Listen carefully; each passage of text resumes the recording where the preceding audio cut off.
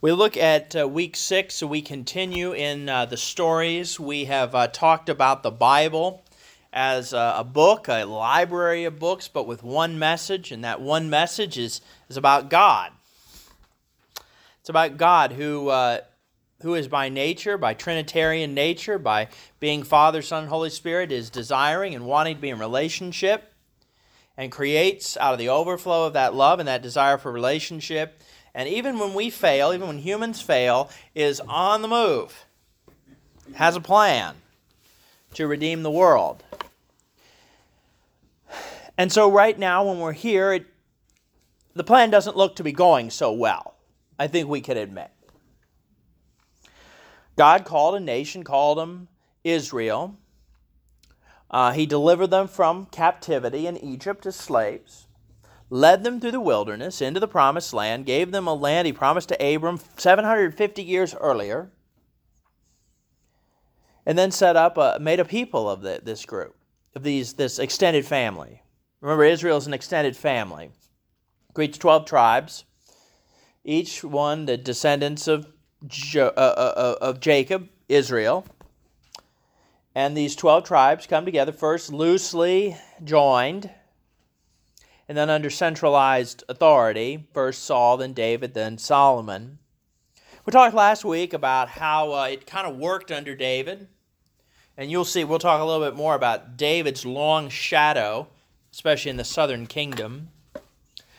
And under Solomon it worked at first, but Solomon, through many foreign alliances, and that's what his marriages were, became involved even in other religions, other idols, forsaking the worship of the one true God. We see signs of failure when Jeroboam is anointed, even in the midst of Solomon's reign, that one day you will bring release to the northern tribes. And then at Solomon's death, that happens. Son Rehoboam consults with his younger friends.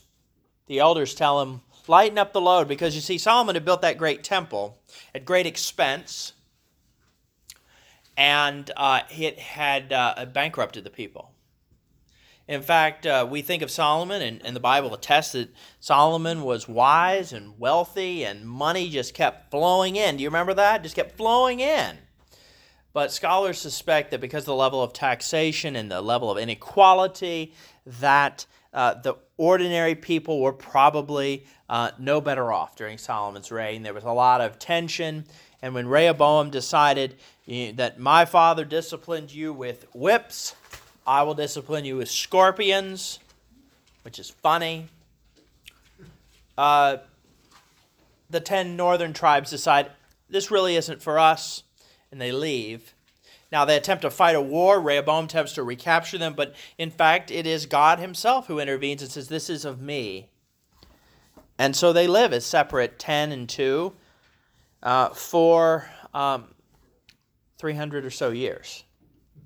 And then Israel in 722 is their capital Samaria, which was built as a second capital, which was built as a capital in the northern kingdom's age, is sacked by the Assyrians. They are bloodthirsty, violent people, and remember the leaders are taken off to Assyria, and then the poor are left, and then the Assyrians bring people in to intermarry with them, and that exile never ends. Never ends.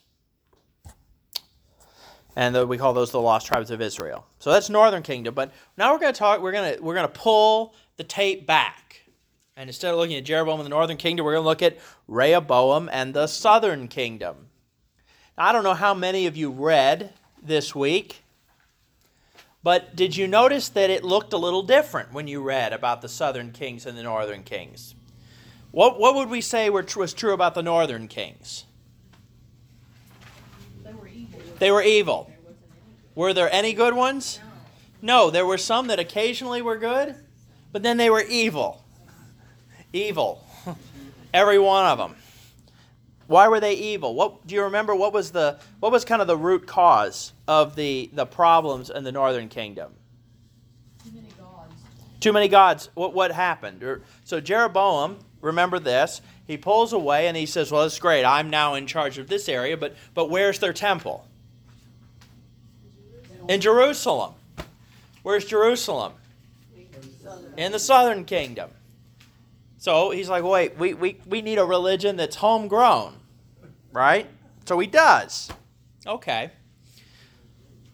This ends up being a problem. In fact, repeatedly, we talked last week that the Bible speaks about how the king persisted or continued in the sin of Jeroboam, son of Nebat.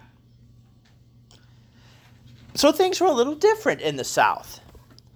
In fact, we here with Rehoboam, the judgment we already find is maybe just a little questionable. Rehoboam then, when Jeroboam begins his kind of new religion, the one with the calves and all, Rehoboam brings all the Levites who are kind of scattered around, brings them all to Jerusalem and kind of consolidates the temple, the cult, and I mean that in a technical term, not in the way we think about it today, of Yahweh in Jerusalem. And when you do that, when you consolidate that religiously, what also happens to be the effect? As you've consolidated religion, you've also consolidated your own power. And so he brings kind of it all there into Jerusalem. And that would be great. So we'd say Rehoboam, king of the year.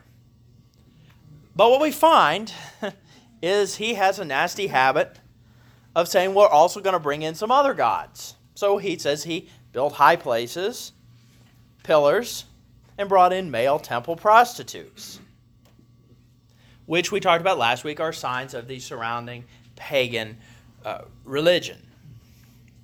I think there's an interesting moment in 1 Kings where it mentions that King Shishak of Egypt comes and steals the golden shields. You may or may not remember that story.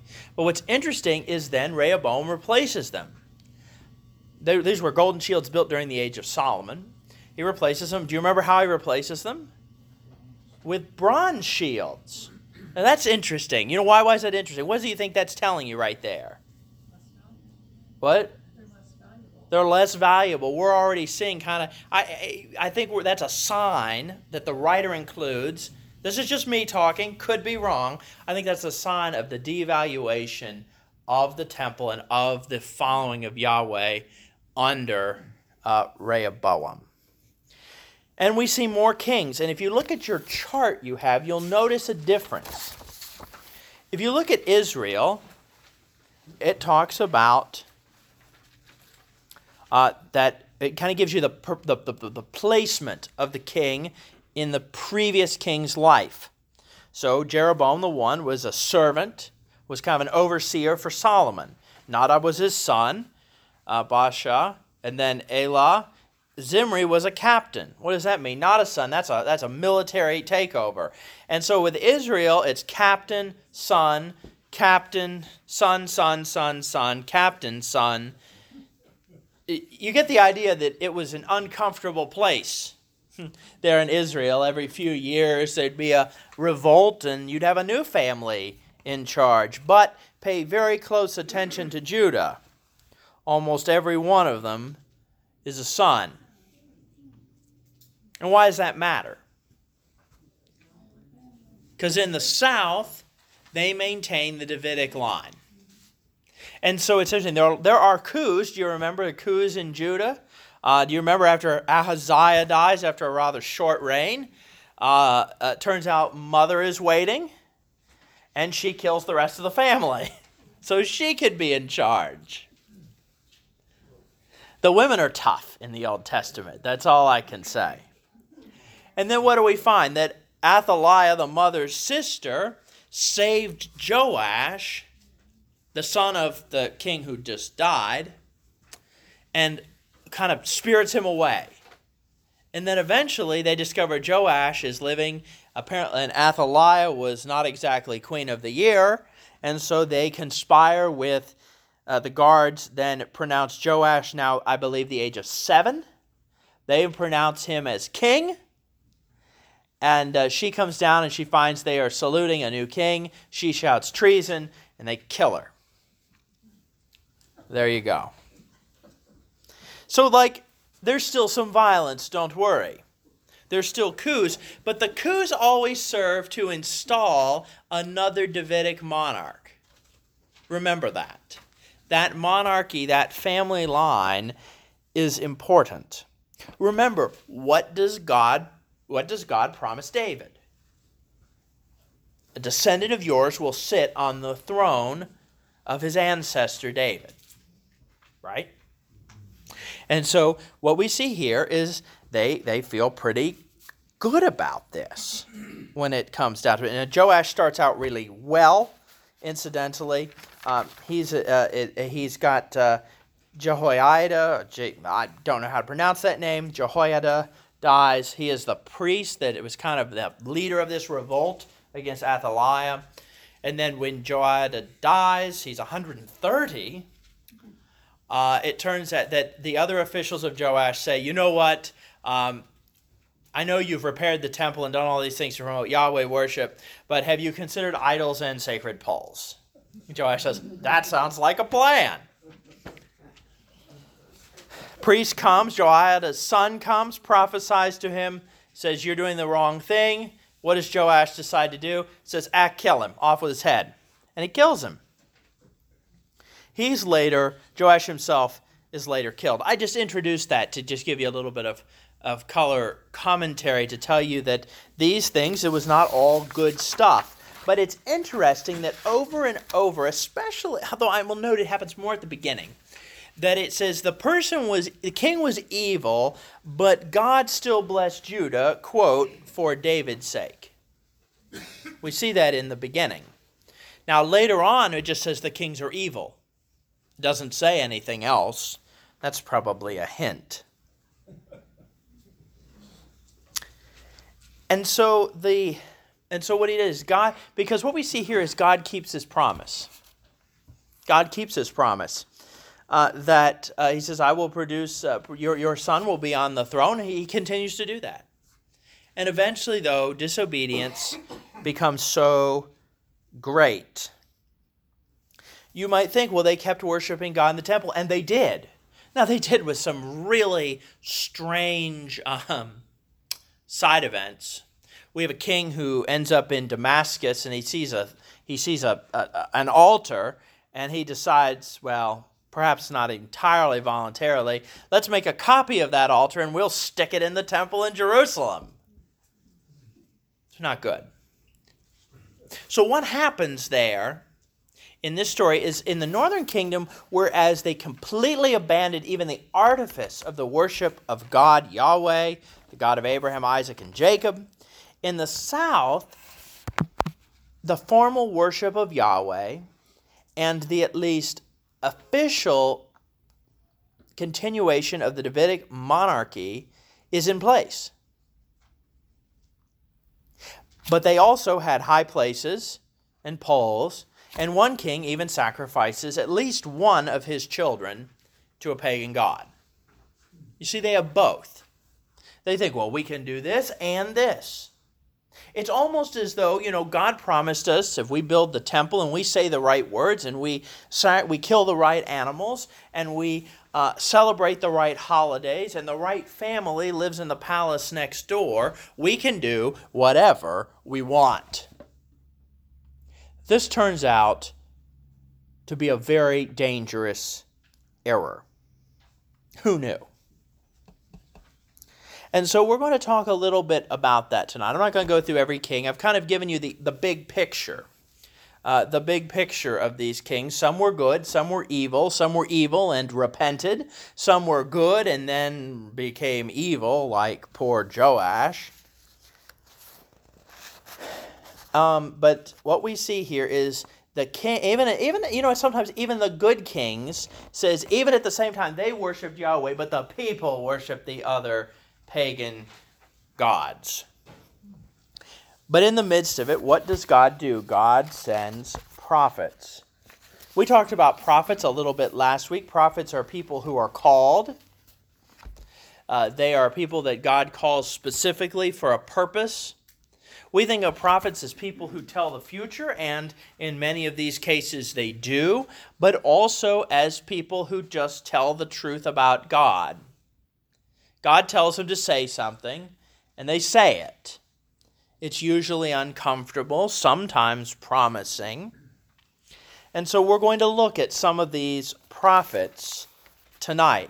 The southern kingdom has this tremendous prophetic tradition. So let's look at probably the longest one, who is Isaiah. Isaiah, it's pretty. We have a pretty good idea from the text itself, the era of Isaiah's ministry. It ended in the year that King Uzziah died. In chapter 6, verse 1, he says, "In the year King Uzziah died, I saw the Lord." And that happened probably about the year 740 BC. The divided kingdom begins in 931, ends for northern kingdom in 732. So we're really in the final years of great turmoil in the northern kingdom, but in years of some stability and some fear, but stability in the southern kingdom. They had just come off Uzziah's 27-year reign. They were in the midst of Jotham's reign, which was another good king. But the theme of Isaiah is one of judgment and renewal. Isaiah is 66 chapters long. There is some dispute about Isaiah, whether it is a unified authorship. Now, it's interesting because Isaiah's time horizon is actually quite lengthy. He speaks about Cyrus, who takes place about 200 plus years later. And so some have suggested that there's 2 or even 3 books of Isaiah, 1 through 39, then 40 through 66, some breaking 55 to 66 as a third Isaiah. Some suggesting that the entire thing is written at once. It's clear that if it's written as kind of contemporaneous present-day events, it extends past the lifetime of one individual. And so when you read a lot of these prophetic books, are they looking forward or are they looking back? Have you ever thought about it that way? For example, is Isaiah writing in 700 about Cyrus, a man who would live 175 years later? It's certainly possible, isn't it? Or is this someone living in the 500s or even the 400s, looking back and finding an example, a reason why the exile happened? The exile is a meaningful moment in Israel's history, after all. Deliverance from slavery in Egypt, showing God's provision, but also the exile showing God's judgment. And that's a little bit what Isaiah talks about. When we look at Isaiah, Isaiah begins very beginning. The first header in my book which is not part of the text, and those are not inspired by God, as we believe the text itself is, was the wickedness of Judah. Verse 4, "Ah, sinful nation, people laden with iniquity, offspring who do evil, children who deal corruptly, who have forsaken the Lord, who have despised the Holy One of Israel, who are utterly estranged." We just don't have preaching like that, do we, much these days? And it's funny. Can you imagine if you were writing this in the midst and between two good kings? People, and after all, saying, how can we be estranged? We are making the sacrifices just like the book tells us. We're saying all the right words. Our king is the right family. What could go wrong? Well, later, even in verse 1, "Hear the word of the Lord, you rulers of Sodom. Listen to the teachings of our God, you people of Gomorrah." Incidentally, if I don't know how many of you know your Bible trivia, but those aren't compliments. I don't know if you remember those 2 cities. Last seen burning with sulfur. "What to me is the multitude of your sacrifices? I have had enough of the burnt offerings of rams and the fat of fed beasts. I don't delight in the blood of bulls or of lambs or of goats." When you come to appear before me, who asked this from your hand? Trample my courts no more. Bringing offerings is futile. Incense is an abomination to me. New moon and Sabbath and calling of convocation. I cannot endure solemn assemblies with iniquity. Your new moons and your appointed festivals my soul hates. They have become a burden to me. I am weary of bearing them.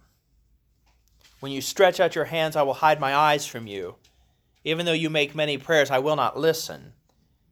Your hands are full of blood.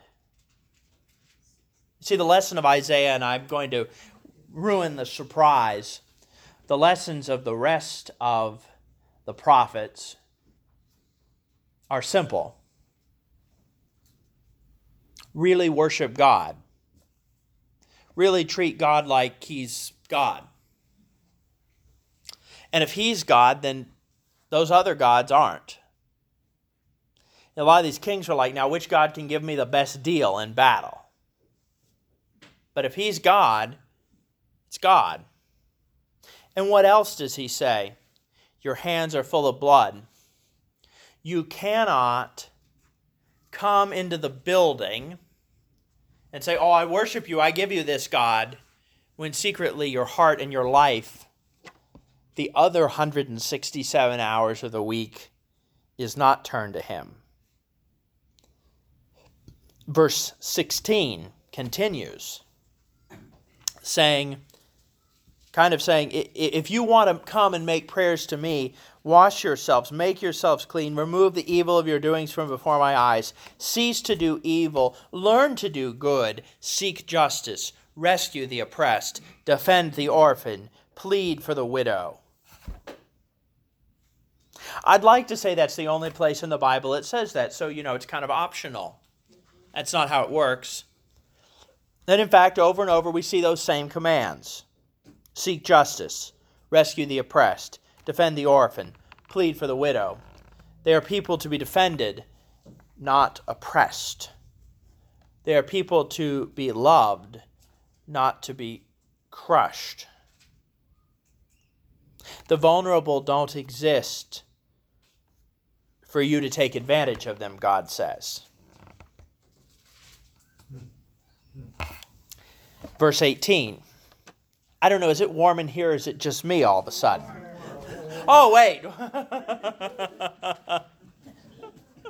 That's the temperature in here. I don't know. There's a lot of hot air must be coming around in here.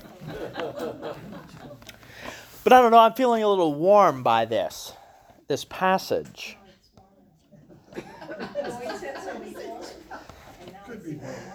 Could be both. Come now, let us argue it out, says the Lord. Though your sins are like scarlet, they shall be like snow. Though they are red like crimson, they shall become like wool. If you are willing and obedient, you shall eat the good of the land. But if you refuse and rebel, you shall be devoured by the sword, for the mouth of the Lord has spoken. You see, God doesn't condemn. God gives them an opportunity. You can turn. You can do good. You can seek me. You can turn from your wicked ways. And your sins, your hands full of blood, can become white as snow. How many of you remember the Shakespearean tragedy Macbeth? There's like one scene everyone remembers, right? You remember Macbeth, Lady Macbeth? She's trying to get the spot of blood out, right? What happens? Is she able to? No. It's a constant reminder of the wickedness she had committed. She could not wash it out. So it's like this. But God says you can be forgiven. You can change. You can be turned. And so that is the offer that the prophets make to the people of Israel. That God, who is abundant in steadfast love, if you turn to Him, you will be saved. But we find when Isaiah is called in verse 6, we usually end the reading when we hear verse 8, chapter 6, verse 8. Then I heard the voice of the Lord saying, whom shall I send and who will go for me? And I said, here am I, send me. And so we say, this is the word of the Lord, thanks be to God. Hold on. Verse 9. And God said, Go and say to these people, keep listening but don't comprehend. Keep looking but don't understand.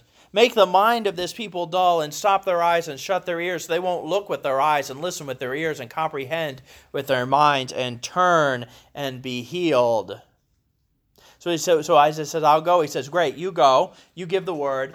Nobody's going to listen. He's like, well, how long do I have to go through nobody listening?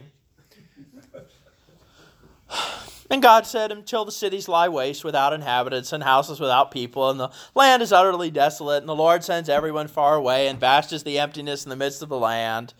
Even if there's a tenth left, it'll be burned again, and like a terebinth or an oak whose stump remains standing when it is felled. Isaiah's like, there's got to be an easier job than this. But alas, he goes. Because the last line in verse 13, the holy seed is its stump. See, Isaiah's judgment. Isaiah is about judgment, but also about renewal. You see, the people of Judah, they heard this and they said, well, actually, we're going to have our own plans. I don't know if that's ever happened. You know what you have to do, but you try to make plans to do something you think is better. So they thought, well, we'll just create an alliance with Egypt. Egypt and Babylon, they were the two big players on the scene. And so they tried to get in good with Egypt. It doesn't work. Isaiah says, well, he even says, you're going to try to align yourself with Egypt to save yourself, but it won't work. Foreign alliances won't save you. Only God can. But then eventually says, in the end, God will save you. One, he talks about Cyrus. I've got someone who doesn't even serve me. I'm going to use him to bring you back, to restore you. You see, God is their Savior. God is their Redeemer. You will never have a king strong enough or a military powerful enough to save you. If you do not turn, you will be judged. Your judgment and your renewal will come from God's hand. That's the story of Isaiah. And then over and over in Isaiah, when we're going to hear a lot of Isaiah, by the way, coming up. And when are we going to hear a lot of Isaiah?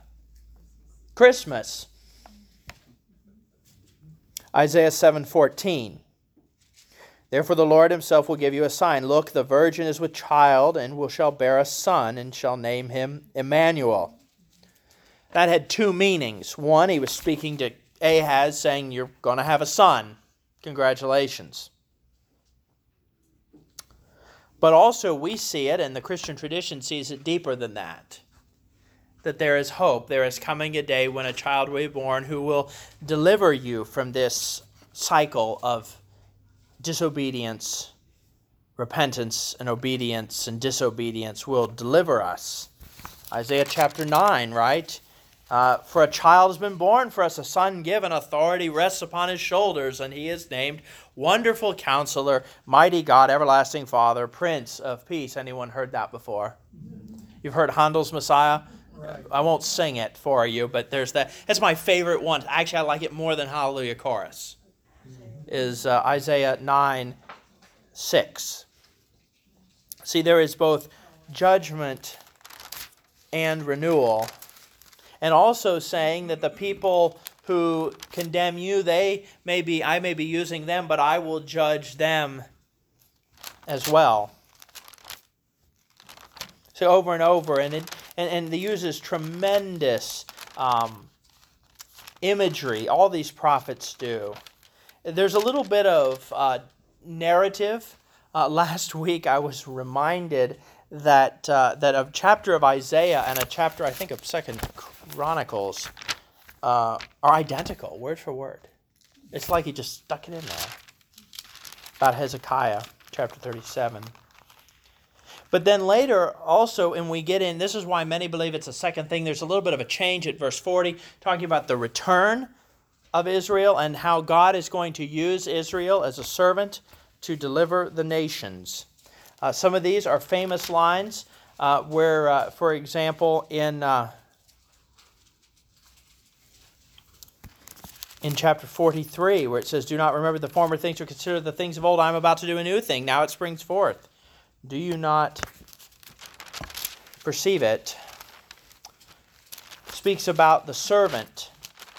Some of you are familiar with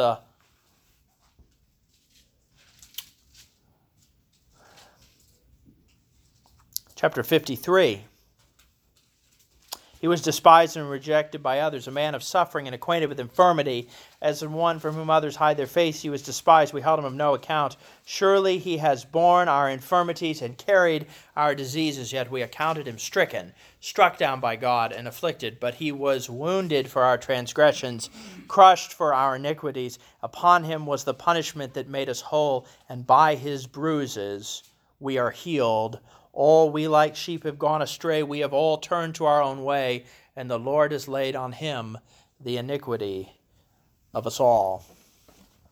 See, once again, we have this story that the first readers would have seen as identifying Israel as God's people in their return, as having a mission, as a light to the nation, as one who serves on behalf of the nations, but also God brings it to messianic truth in Jesus Christ. That not only will Israel be a servant, but God says, I will give my own son. And we see that the story of Jesus bears out these prophecies as well.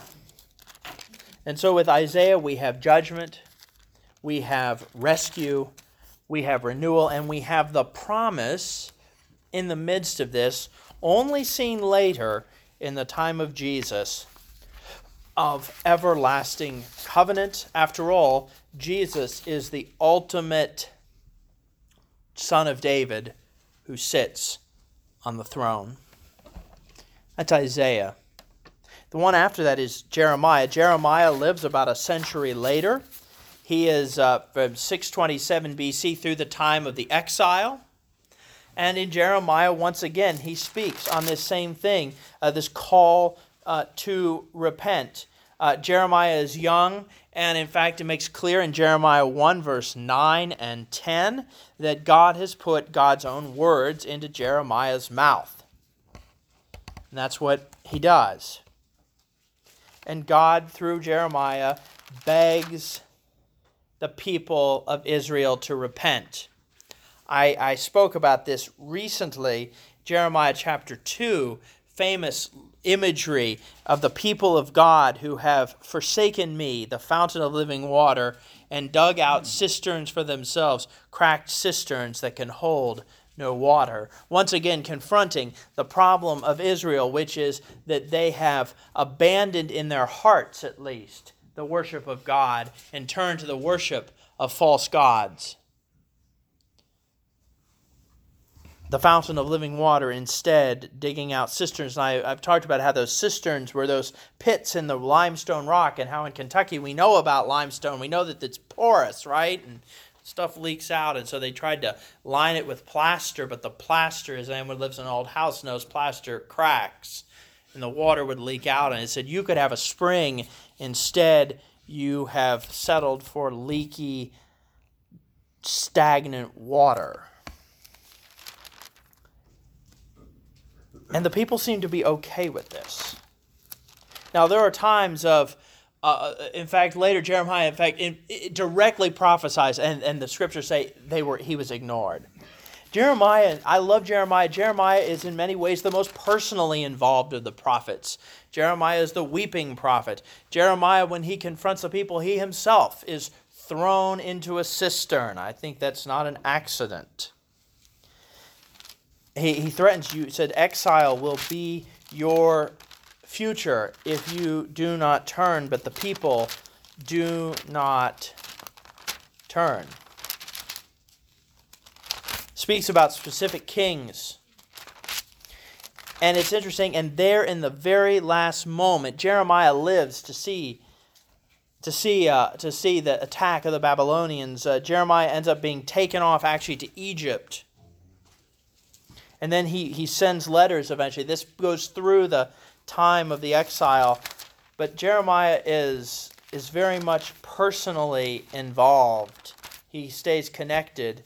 And then he promises, once again, that continued theme, right? What's the theme? What's the kind of the double-edged of these prophets? It's judgment and promise. Judgment and promise. And he promises there will come a day when the people who survived will return. Jeremiah 31 talks about that. I am going to bring them from the land of the north, it's verse 8, and gather them from the farthest parts of the earth, among them the blind and the lame, those with child and those in labor together. A great company, they shall return here. With weeping they shall come, with consolations I will lead them back.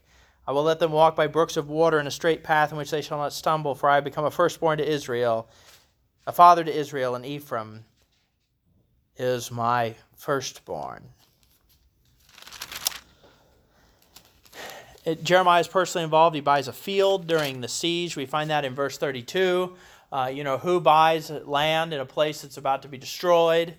Apparently Jeremiah does. That's a way he is personally invested. Jeremiah is personally invested in this. He does not stand to the side. He does not stand as an outsider. He is an insider.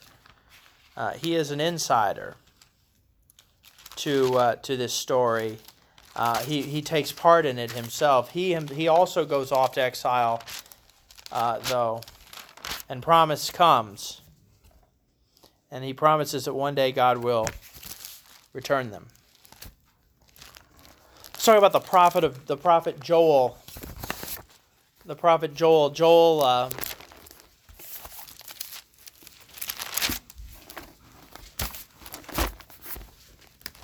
Joel is one of the minor prophets.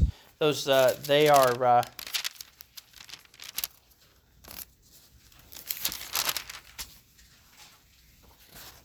Joel, once again, both judgment and promise. Once again, judgment in terms of speaking of the day of the Lord. Many people said, well, the day of the Lord, they said, well, that would be the day that all our enemies fall apart and we will be lifted up. And he says, no, the day of the Lord will be a day where you will be judged as well.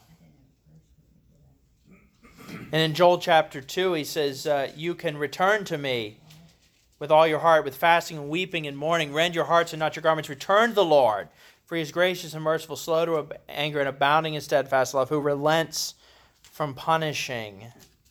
You can turn to him. And then he says later, there is a promise. Interesting, 2:28. You might have heard this before, not in Joel, somewhere else. Afterward I will pour out my spirit on all flesh. Your sons and your daughters shall prophesy. Your old men shall dream dreams. Your young men shall see visions. Even on the male and female slaves in those days I will pour out my spirit. Have you heard that before? Where is it other than in Jeremiah and Joel? Where is it in the New Testament? Does anyone know? No? No, close. Where is it? Acts. Where in Acts? Do you know? Oh, she's like, really, give me a break. I got you the right book of the Bible.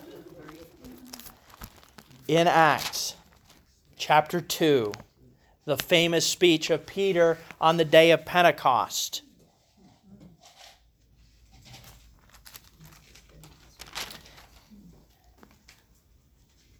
Actually, it's one of the funniest passages.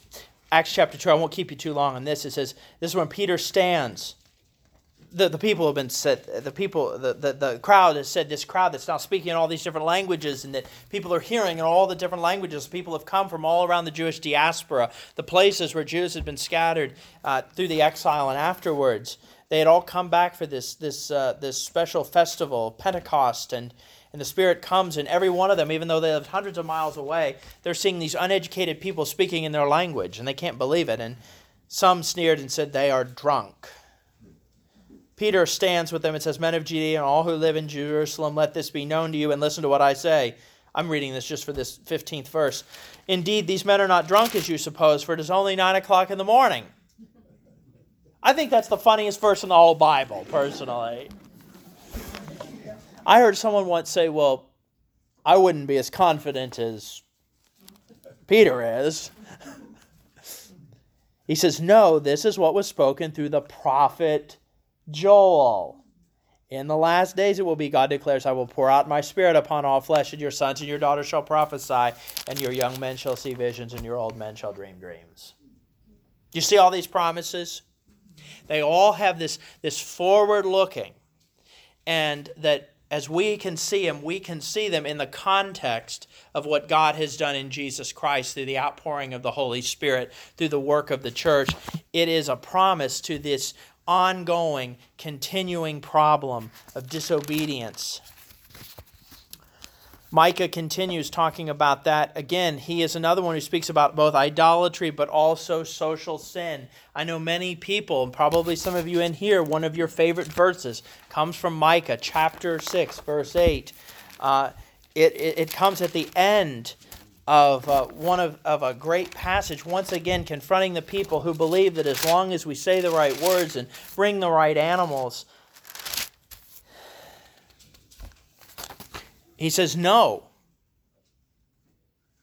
Should you come with burnt offerings, a calves a year old, thousands of rams, 10,000 rivers of oil? Shall I even sacrifice my firstborn child like they do to the pagan gods? For my transgression, the most poetic line I can think of right now, the fruit of my body, for the sin of my soul. And Micah says, he has told you, O mortal, what is good, and what does the Lord require of you, but to do justice, to love kindness or mercy, and to walk humbly with your God. See, that's Micah saying that what you believe, how you worship, it will come over into how you live. That instead of violence and deception and crooked business, they talk about false scales. They didn't have digital scales like you and I had. They had those, weights, right? And so you'd have this block and you say, this is 3 pounds. You stick it on and you weigh out the fruit or the vegetables and, you weigh it out. There's 3 pounds, right? Well, what if it's marked 3 pounds and it's really 2.2 pounds? Right? Someone's cheating. That's what they're talking about there. So if you're selling it for $5 a pound and you're getting 15 pounds for 2.2 pounds, how much are you really making? You're really making like $7 a pound. See, you've just cheated them.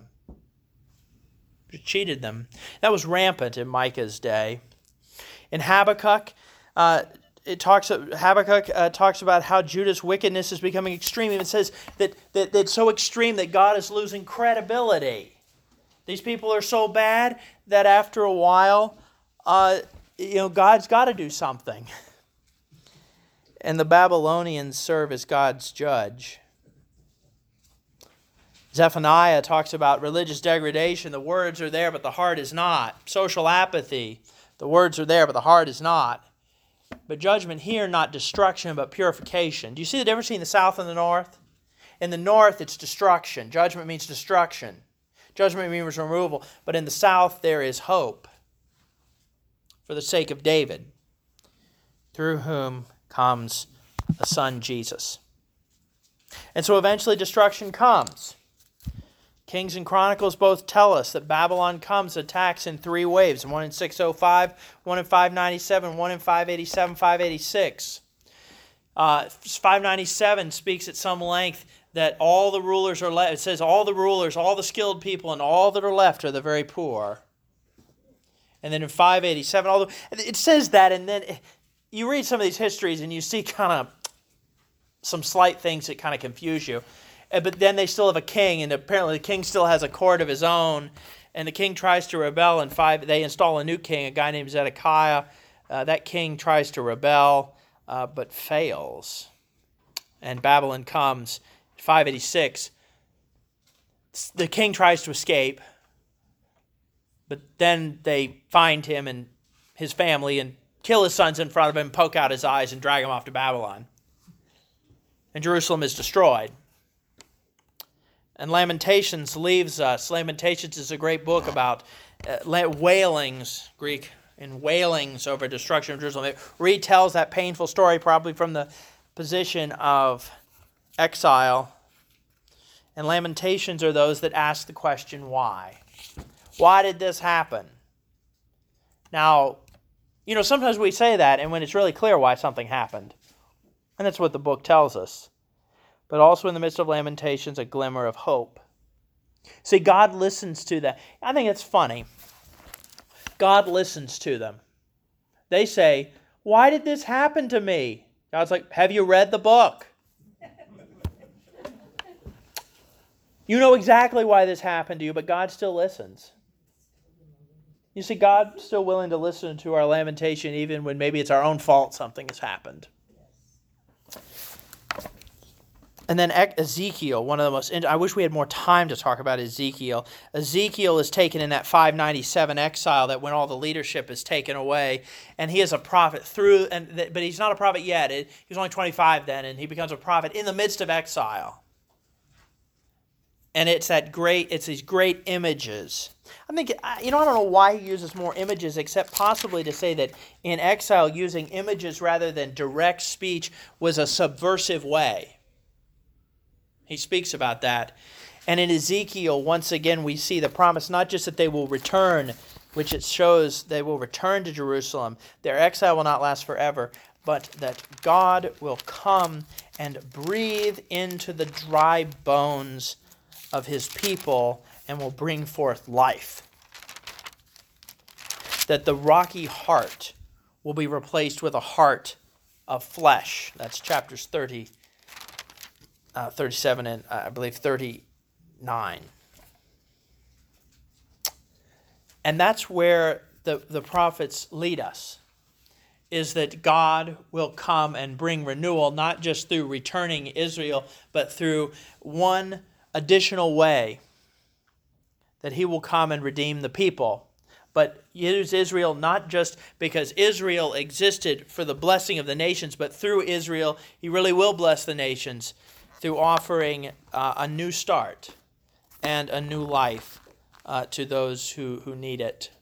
And we see that coming in fullness in the Messiah, in Jesus Christ, who promises that we can receive a new heart, a new start, a new life, if we turn to him. And so that's where we're going to start. We're going to talk next week about the exile itself and the return, and we're going to prepare ourselves for what God is up to in the fullness of time, sending Jesus. Because this all points to Jesus. I don't know if you noticed that tonight. It all points to Jesus. It all points that the sin they commit is not unique to them, but it is shown as a shadow in ourselves even today. And that God has promised us we can turn to him, and he is faithful and just to forgive us. You see, Israel had compromised on their calling to be a light to the nations.